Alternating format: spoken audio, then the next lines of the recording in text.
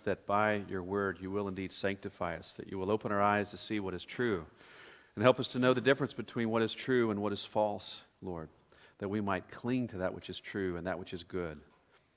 Father, we ask this in Jesus' name. Amen. I want to encourage you to open your Bibles with me to Romans chapter 5. We're going to look at that chapter together as we continue in our look in this fine book. And would you please stand as we honor the reading of God's Word from Romans chapter 5. Therefore, since we have been justified by faith, we have peace with God through our Lord Jesus Christ. Through him we have also obtained access by faith into this grace in which we stand, and we rejoice in hope of the glory of God. Not only that, but we rejoice in our sufferings, knowing that suffering produces endurance, and endurance produces character, and character produces hope. And hope does not put us to shame, because God's love has been poured into our hearts through the Holy Spirit who has been given to us. For while we were still weak, at the right time Christ died for the ungodly. For one will scarcely die for a righteous person, though perhaps for a good person one would dare even to die. But God shows his love for us, in that while we were still sinners, Christ died for us. Since therefore we have now been justified by his blood, much more shall we be saved by him from the wrath of God. For if while we were enemies we were reconciled to God by the death of his Son, much more, now that we are reconciled, shall we be saved by his life. More than that, we also rejoice in God through our Lord Jesus Christ, through whom we have now received reconciliation. Therefore, just as sin came into the world through one man, and death through sin, and so death spread to all men because all sinned. For sin indeed was in the world before the law was given, but sin is not counted where there is no law. Yet death reigned from Adam to Moses, even over those whose sinning was not like the transgression of Adam, who was a type of the one who was to come. But the free gift is not like the trespass. For if many died through one man's trespass, much more have the grace of God and the free gift by the grace of that one man, Jesus Christ, abounded for many. And the free gift is not like the result of that one man's sin. For the judgment following one trespass brought condemnation, but the free gift following many trespasses brought justification. For if, because of one man's trespass, death reigned through that one man, much more will those who receive the abundance of grace and the free gift of righteousness reign in life through the one man, Jesus Christ. Therefore, as one trespass led to condemnation for all men, so one act of righteousness leads to justification and life for all men. For as by the one man's disobedience the many were made sinners, so by the one man's obedience the many will be made righteous. Now the law came in to increase the trespass, but where sin increased, grace abounded all the more, so that, as sin reigned in death, grace also might reign through righteousness, leading to eternal life through Jesus Christ our Lord. This is God's Word. Thanks be to God. Would you please have a seat?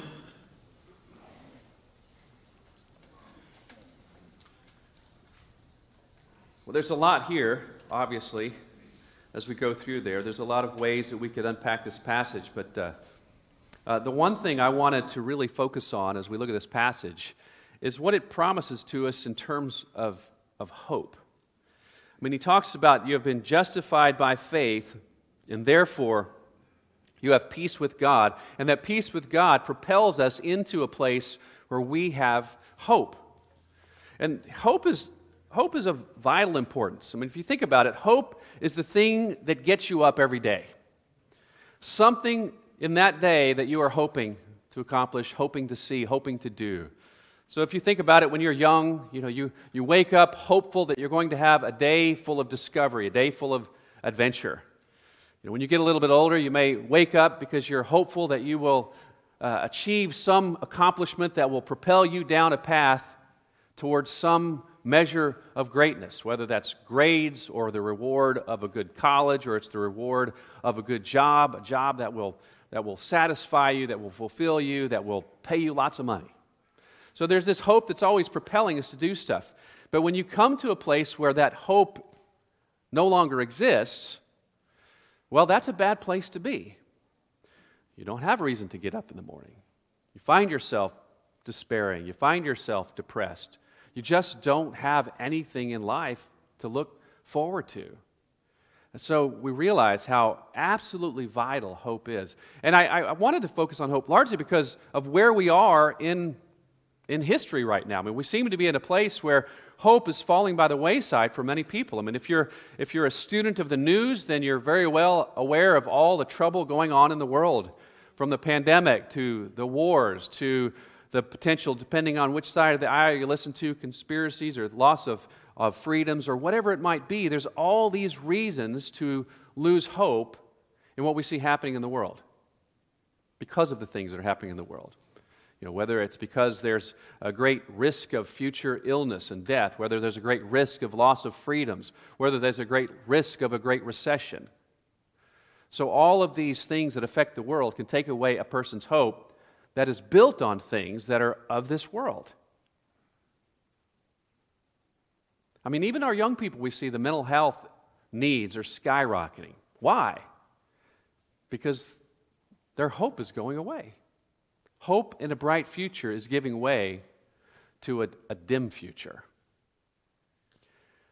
And so when Paul is writing to us about the gospel, one of the principal products or results of understanding the gospel is that we have a hope before us that serves a foundation for propelling us forward in the life that we live. Hope. Hope. So that's what I want you to get out of this. I want you to walk away from today hopeful about the future. So as we go through this chapter 5, let's look at the ways that he is doing that. How is he giving us hope? And he does it by, of course, carrying through an argument, as Paul is always doing, but he begins the chapter talking about the justification that he's just described in the previous chapter. You've been justified. In other words, in the eyes of the law, you have been declared not guilty. And what that has done for you, it's given you peace with God. And peace becomes the foundation upon which you have hope. Now, what kind of hope? As he goes on to talk about, it's a hope. Look at what he says in verse 2. As a result of that peace with God, through him we have also obtained access by faith into this grace in which we stand, and we rejoice in hope of the glory of God.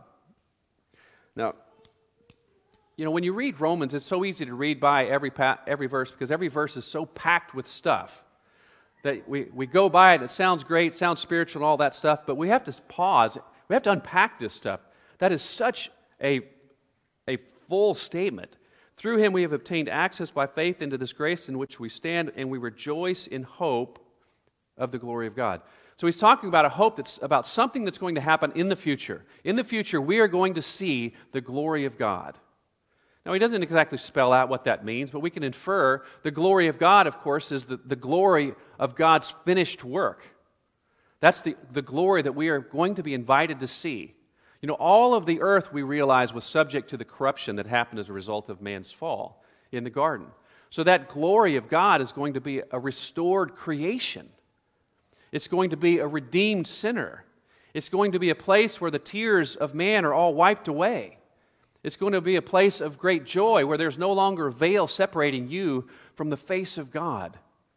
You know, that's about as much as we understand. Everything else is just beyond our imagination of how amazing a restored creation with sinners that have all the stain of sin gone from their life, gone from society, where there's nothing but flourishing in the presence of God. So this is the glory of God, and he's holding out that out and saying, look, all a result of the fact that you have peace with God, you are going to get to see the glory of God. You're going to get to rejoice in the glory of God. Now, as we think about hope being the thing that propels us into the future, he's saying, look, here is your hope. Here is what's going to happen, and it is absolutely established. It's based on the peace of God that you have as a result of your justification. And it cannot be affected by the circumstances that are so up and down in the world. It cannot be removed. Now, hope, again, when you read the word hope in the Bible, we have to take into consideration what exactly is hope. Because hope, in the way that we often use the word, isn't the same definition of the hope that we find in the Bible. When you read hope in the Bible, he's talking about an absolute confident expectation of something that will be a result. When we use the word hope today, we often are just using it in terms of, oh, I wish. I hope I win the lottery. You know, it's a hopeful wish. It's not, there's no confidence upon which to base that. When your chances are, 1 in, 1 million or something like that, that's not a lot of reason to have hope that you're going to win the lottery. You might wish to win the lottery. But when Paul says that we rejoice in the hope of the glory of God, he's saying we can have absolute confidence that we will indeed see the glory of God. And all of that is a result of the fact that we have peace with God as a result of our justification. Now, again, justification, that's a forensic term. That's a legal status before God. And he's established that in the previous chapter by explaining that the wrath of God has been satisfied. It's been propitiated. It's been taken away. You were guilty before God, but Christ has taken away your guilt, and the wrath of God that you were due has been satisfied. And the result of that is a peace with God. But it's a significant peace. When we think about peace in relationships, we can think of them in varying degrees. So if you think about somebody perhaps that you have offended, maybe you offended them long ago and you weren't quite aware of it, but it has put a rift between you. And there is this underlying tension that exists constantly in the fact that this relationship has been marred. And there may come a time, maybe it's a year later, maybe it's a week later, maybe it's 10 years later, in which this person, or you, I should say if you're the offender, has gone forward and say, I am really sorry about that. And the person forgives you, and you realize that tension is suddenly gone, and there is peace now because the tension isn't there, but it's not exactly that you would instantly become these best buddies. It may be that the tension is gone, but there's no real interest in having any kind of closeness. I think of Jacob and Esau in the story in the Old Testament as a great example. Jacob and Esau were brothers. Jacob was the younger brother. Esau was the older brother by a few minutes. They were twins. But Esau, as a result of being the older brother, was supposed to get the birthright. He was supposed to get the blessing. And those were big deals back then. And Jacob managed to deceive his way into stealing them both from Esau. And it made Esau furious, so furious that he vowed to kill his brother as soon as his dad, passed away and wouldn't be offended by it. Well, Jacob learns of it and he flees the country. He's that frightened. So there is a big rift between these two brothers. It's so bad that Jacob stays away for a long time, many, many, many years. And when he finally comes back, because he's managed to offend the people he's living with there, he comes back and he knows he's about to be entering the area where Esau lives. And he's terrified. But he gains a sense of peace because Esau comes and greets him, kisses him, and forgives him.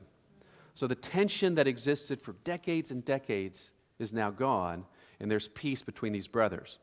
But it's not exactly a peace that brings them to live next door to one another, because you'll recall, Jacob says, that's great, I'm so glad we have peace with each other, but I'm going to go live over there, and you live over there. So it is a peace, but it's not a peace that does more than remove the tension. When Paul is saying that you have peace with God, he's saying so much more than the tension is just gone. Because if you think about the justification being the satisfaction of God's wrath, his wrath is removed because the penalty that was due for breaking the law has been now paid. You can imagine that you're no longer judged guilty by the court, but it's not exactly that makes you someone that the judge just wants to hang out with. Especially if he knows your character, right? So what Paul is saying here, what's fascinating is you have peace with God, and this is the kind of peace he has. Look at verse 2 again. Through him we have also obtained access by faith into this grace in which we stand. We have obtained access. It's an interesting word in the Greek there. It's often used in reference to someone who's been granted an audience to someone who is a great person. So for example, if you were coming to a kingdom and you wanted to go in and see the king, you would have to be granted an audience. You have to someone is going to have to give you an introduction so that you can go into that unique presence. So I was thinking about this, of course, with all the stuff going on in England right now and the Queen passing away, and you have a new king, and you can imagine, most of you probably have peace with England right now, imagine. So you could go over to the country of England and know some degree of peace. But that's a far cry from being invited into the palace where the king is. And what Paul is saying, it's like that's the kind of peace that you have. You have the kind of peace in which you have obtained access through faith into this grace in which we now stand, which brings us into the presence of God. Why? Because you have been made a son of God. And Paul's going to spell that out a little bit more in the book of Romans 2. But you are now to be an inheritor of the kingdom. You have been given the status of someone who is part of God's family. So that throne room, that chamber, you have obtained access to. And that's the foundation for having a hope in the future glory of God. You are going to see it from that perspective. So this is your propulsion of living in hope. One, you have a peace with God that ushers you into the very presence of God. He says, into that grace in which we stand. And of course, if we want to spell that out too, this grace in which we stand is all the many blessings and benefits that go along with the fact that we have peace with God. And again, the gospel itself unpacks those many things. And that's what Paul is doing in this letter. That's why we can't get to everything all at once. Just like last week, we were talking about how it is by faith you have been saved and not by works. And so we were talking about the fact that, so therefore it doesn't matter what you do in terms of your justification. But that doesn't mean it doesn't matter what you do and how you live, because your faith is a reflection, or what you do is a reflection of your faith. And of course, we're going to get to that later in Romans. Again, I don't want people to walk away thinking, oh, it doesn't matter what I do. No, it does, but you have to be patient because we haven't gotten there yet in Romans. So just hold on. There are so many benefits that go along with this grace in which we stand because we have peace with God, that more than anything is giving us hope for a future that is beyond our imagination in terms of its greatness. So that's the first thing. The second thing is it gives us a new perspective. It gives us a new perspective. As he goes on in verse 3, not only that, but we rejoice in our sufferings, knowing that suffering produces endurance, and endurance produces character, and character produces hope, and hope does not put us to shame. Hope does not disappoint us. Hope is not diminished as a result. And why does he say that? He says that because if you have now this hope of this place that's going to exist where all sin has been wiped away, the stain of evil is gone, the reason for tears is no longer that you're living in a place where you're enjoying the beauty and the glory of God and the flourishing of society that results of that. That doesn't jive with where we are now. Because where we are now, we are not experiencing those things. We are still living in a place where circumstances are constantly being turned upside down. We are still living in a place where we, instead of knowing the joy of this glory, we are experiencing the suffering in this world. Because this world is still groaning under the weight of its corruption. So he says, you are right now suffering, but I want you to know something. Even that suffering has purpose that's going to lead to hope. That's what he's saying. Even that suffering has purpose. What's its purpose? What's it doing? Suffering produces endurance. And by the way, endurance is a description for faith that endures through all the struggles that you face. It means you're not going to lose sight of that hope of God's glory. Suffering produces endurance, and endurance produces character, and character produces hope. So you have this purpose of your suffering. It's producing endurance, which is producing character, which is leading to hope. Now again, if we describe this final end, this glory of God, as the place where all evil has been wiped away, has been washed away, that the stain of your soul has been made clean, I want you to think about where you are now and where you have to get to. I mean, you don't even know the full darkness of your heart. But there's a big gap between where you are now and where you have to get to. And what has to happen in that interim? Has to be a process that you go through to have your grip little by little removed from the various idols that we hold on to in this world that we may not even be aware of it, that lead us to put our hope in different things, to put our faith in different things, which when we do that, by the way, is the cause of sin. So he's allowing suffering to go on in your life to produce character, to bring you along to the point of reflecting more and more of what that ultimate glory is going to look like. And by the way, the Bible has a name for that. It's called sanctification. So the suffering that you experience in this life is an agent that God has purposefully allowed to happen to bring you through this process of sanctification. Now, it is interesting that the word he uses for suffering there isn't necessarily referring to just all the ordinary trials that we face in life. He's really talking about those trials that come about because of your faith. It's the word tribulation that happens. So as a result of the fact that you are living a life of faith, the world is going to bring extra grief down on your head. And that could be for a variety of reasons. I mean, one, we know that the enemy, the devil, is prowling around like a roaring lion looking for those he might devour. He is set against you at the onset of the fact of a person of having faith.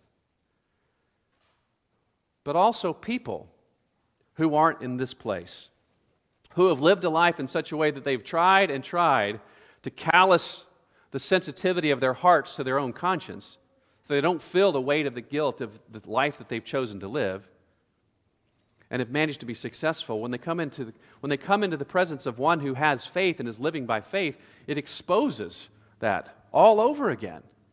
It's as though you're scratching loose the calluses that they've so carefully built up, and it's an unpleasant experience. So there is going to be suffering. There's going to be tribulation as a result of the fact that you are trying to live a life of faith, that you are shining a light in people's dark places that they don't want a light shined on. And that suffering that results, whatever shape it may take, it's purposeful for God producing in you character as He begins to bring you toward that direction of His future glory. So we have peace with God that is such a peace that's defined by being invited into the very presence of God Himself, into the throne room, into His chambers. It also means that it gives you perspective on the future struggles that you take, knowing that they are not without purpose. They're never without purpose. And finally, we can look at you could say even the climax of all this, of how do we know all this? And he spells that out in verse 5. Hope does not put us to shame. Why? Because God's love has been poured into our hearts through the Holy Spirit who has been given to us. The Holy Spirit has been given to you, and He has a job to do. And His job is to pour into you the love of Christ. That is like the fuel, the oil in the lamp that keeps it burning. How does He do that? How does He pour the love of Christ into you? Well, this is what he goes on to spell out in the rest of the chapter. One, he opens your eyes to see what exactly has happened to bring you to this place of experiencing all of this grace. He says, look, I want you to understand something about the love of God. Remember, it's being poured into our heart. Well, here's the nature of the love of God in verse 6.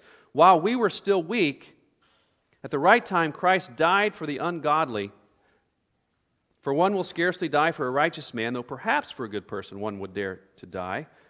But God shows His love for us, and that while we were still sinners, Christ died for us.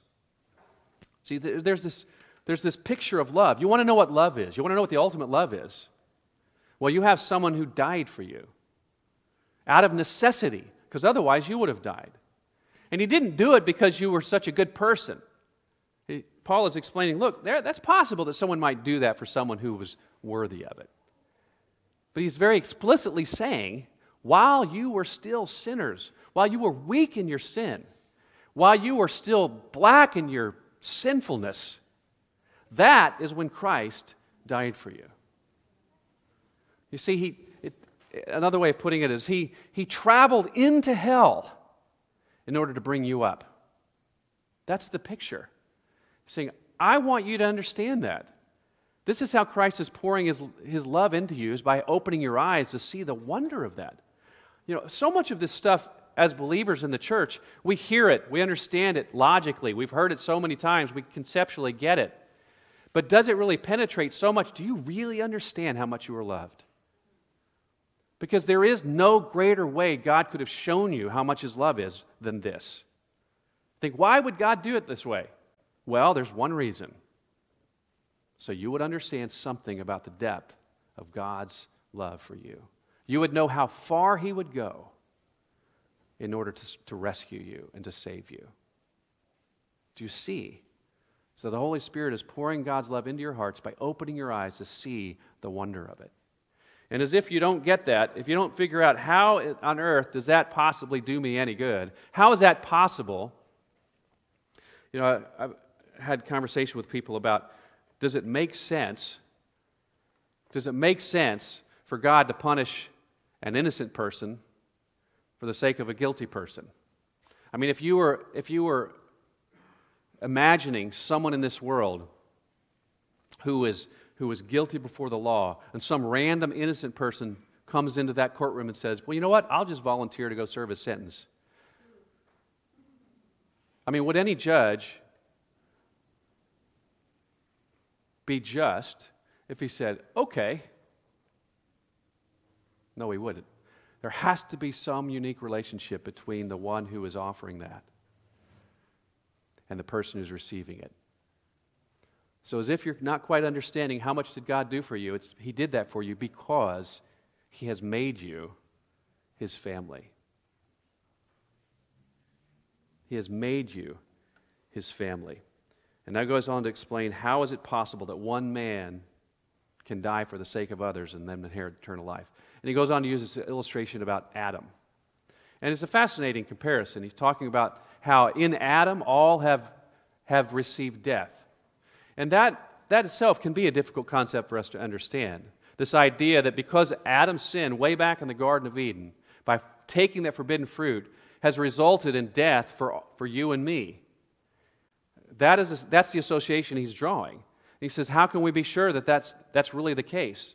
And there's a reason why he's trying to establish this, because he's using it as a parallel for what Christ has done in terms of obedience. But in terms of Adam and his death, he says, the reason that you can know that your death was inherited from one man's sin is because Adam because there was a time in which there was no law on the books that you could judge people of guilty, and yet they still died. That's what he's going on to explain. So let's continue to look at it. Therefore, just as sin came into the world through one man and death through sin, and so death spread to all men because all sinned. For sin indeed was in the world before the law was given, but sin is not counted where there is no law. So he's not saying that there wasn't ever people that weren't sinful. But he is saying there were people who were sinful, but it wasn't counted against them because there was no law specifically given as if written on the books yet. And if you think about God's books, as it were, there was only, until Moses came, who received the Ten Commandments of the Lord, received the various law for the people of God, there wasn't any law on the books except for one. And it was the one explicit law given to Adam. Don't eat of the tree of the knowledge of good and evil. That was the one on the books. Well, Adam broke it, and what happened as a result? Adam was cast out of the garden, and the way back to that tree was blocked. So it was actually impossible for anyone to break the one law that was on the books. And yet, all those people between Adam and Moses still died. Why did they still die if there was no law on the books by which they could be judged? Because they were related in a very specific way to Adam. And that's the illustration that he's using to explain, well, how does Christ's righteousness work? Well, it works in the same way that Adam's disobedience led to death for all men, because they have this specific relationship. The reason that Christ's obedience works for all men, and by the way, when he says all men, he's talking about not every single individual, he's talking about all kinds of people, all people groups, all men on the earth. That was Paul's that was his one ministry. His ministry was to be the apostle to the Gentiles, to all nations, and that was the huge thing that was happening in the New Testament, that this was no longer just for the Jewish people, it was being exploded out to all peoples.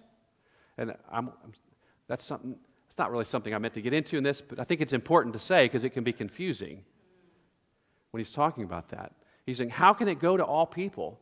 Because there is a relationship that God establishes with all people groups with Christ that's similar to the relationship that Adam has with all people as their forefather. He becomes your older brother. And his act of obedience, his willingness to submit all the way to going to the cross and fulfill the law of God in its completion, that act of obedience, which leads to righteousness, now gets passed on to those who are related to him in the same way that people are related to Adam, by the avenue of their faith. By the avenue of their faith. So, by the way, if you want to think about this, there's a couple things mentioned here. He talks about being reconciled to God or having peace because of your justification, because Jesus has paid the price by giving his life. He has died. But there's also this aspect that you'll be saved by his life.